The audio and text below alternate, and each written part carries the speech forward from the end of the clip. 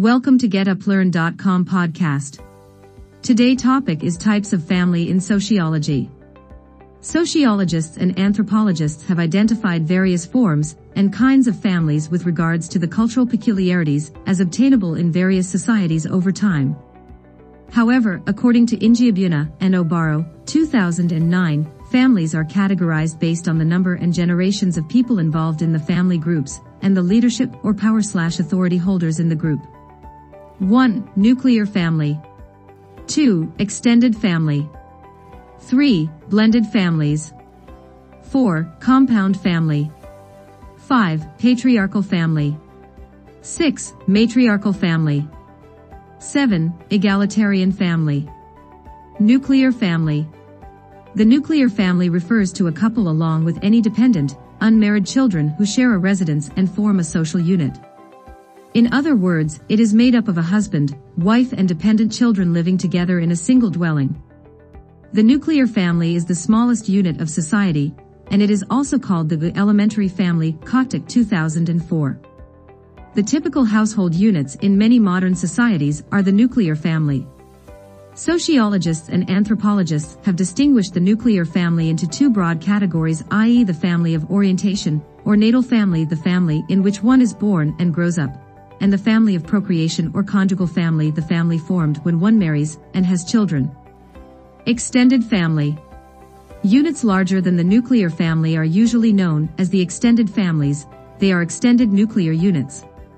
An extended family, according to Nuttila, is when 3 or more generations connected by blood or marriage relationships form a social unit and live together. The extension of nuclear units can either be vertical or horizontal.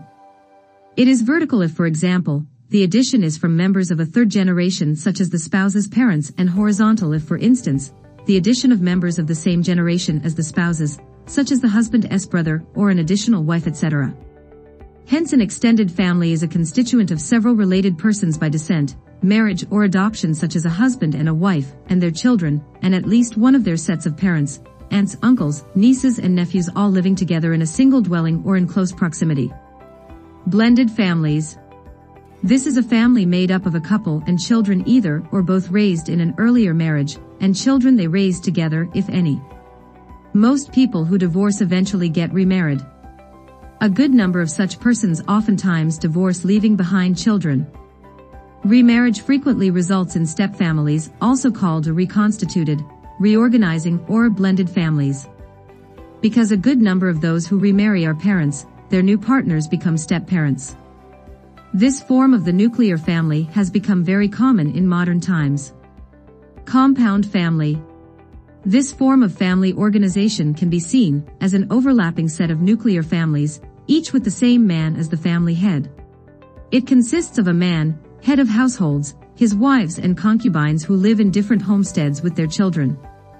In this case, the wives become head of their own respective household while the man rules and runs all households. Types of family according to authority and power structure. Authority and decision-making in the family vary from society to society, and as earlier mentioned, authority structure is one of the parameters to categorize families.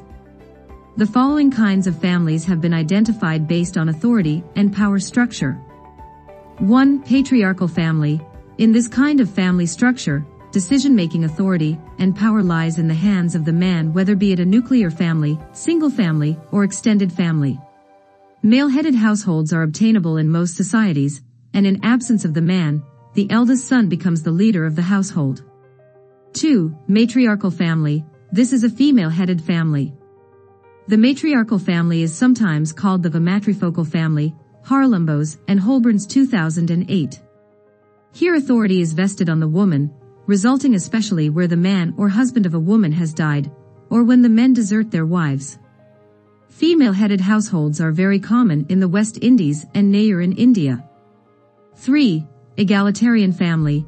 This describes an arrangement in the family where power and decision-making authority are equally distributed between the husband and wife. Due to Western education, skills-paid employment for women, women emancipation programs in recent times, women now share equal authority with men in the family as they jointly contribute to the family welfare, etc. Thank you. Listen to the GetUpLearn.com podcast. We hope it helped you.